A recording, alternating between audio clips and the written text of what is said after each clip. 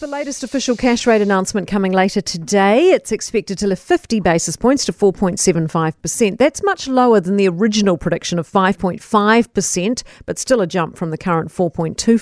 Infometrics principal economist Brad Olsen is with me now. How much of a hike are you expecting to see this afternoon, Brad? We're expecting, in line with most people, that 50 basis point increase. Originally, though, before the cyclone, we were thinking that the Reserve Bank would still need to increase the official cash rate by 75 basis points this time, taking it to 5%, with more increases after that.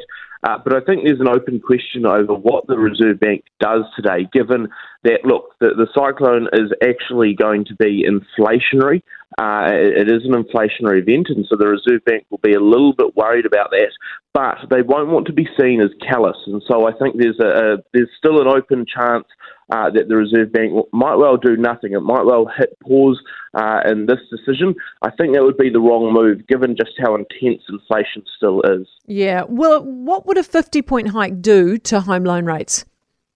Well, I mean, we've already seen home loan rates increase by quite a lot over the last year. I think there's actually a question at the moment over how much further some of those actual retail interest rates might move, given that a lot of the banks have been trying to get ahead of the curve and make sure that their interest rates are already aligned with where they thought the official cash rate would be going. So you wouldn't necessarily expect an immediate shift in retail rates later this afternoon. The question becomes a little bit, there's two things we'll be focused on today. The first is what the official cash rate does right here and now. But because we're also getting a bunch of forecasts from the Reserve Bank, the question is how bad they think inflation still is and just how much further they think if the interest rates have to go up. Remembering back in November, they thought that the official cash rate would have to go up to at least 5.25%. Do they think they can get away with something lower this time, or do they think there's still pressure in the system? Be interesting to see what the governor says about the economic impact of the cyclone, but are we still heading towards a recession?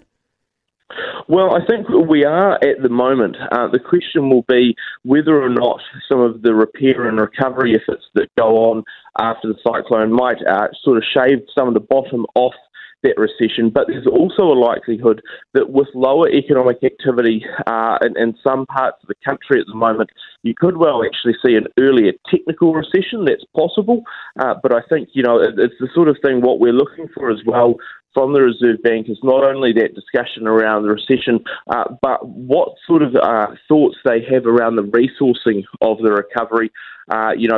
Effectively at the moment, you're going to be seeing an increase in demand for a number of products to try and get the recovery underway. But you've also had a reduction in supply of fruit. You've had a reduction in supply of rentals.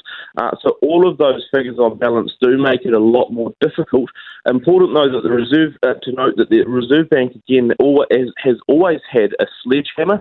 It's not very good at targeting support, but you'd expect to see that the government will have to come to the party quite a lot with the cyclone recovery efforts to use fiscal policy to really target those areas that need support the most.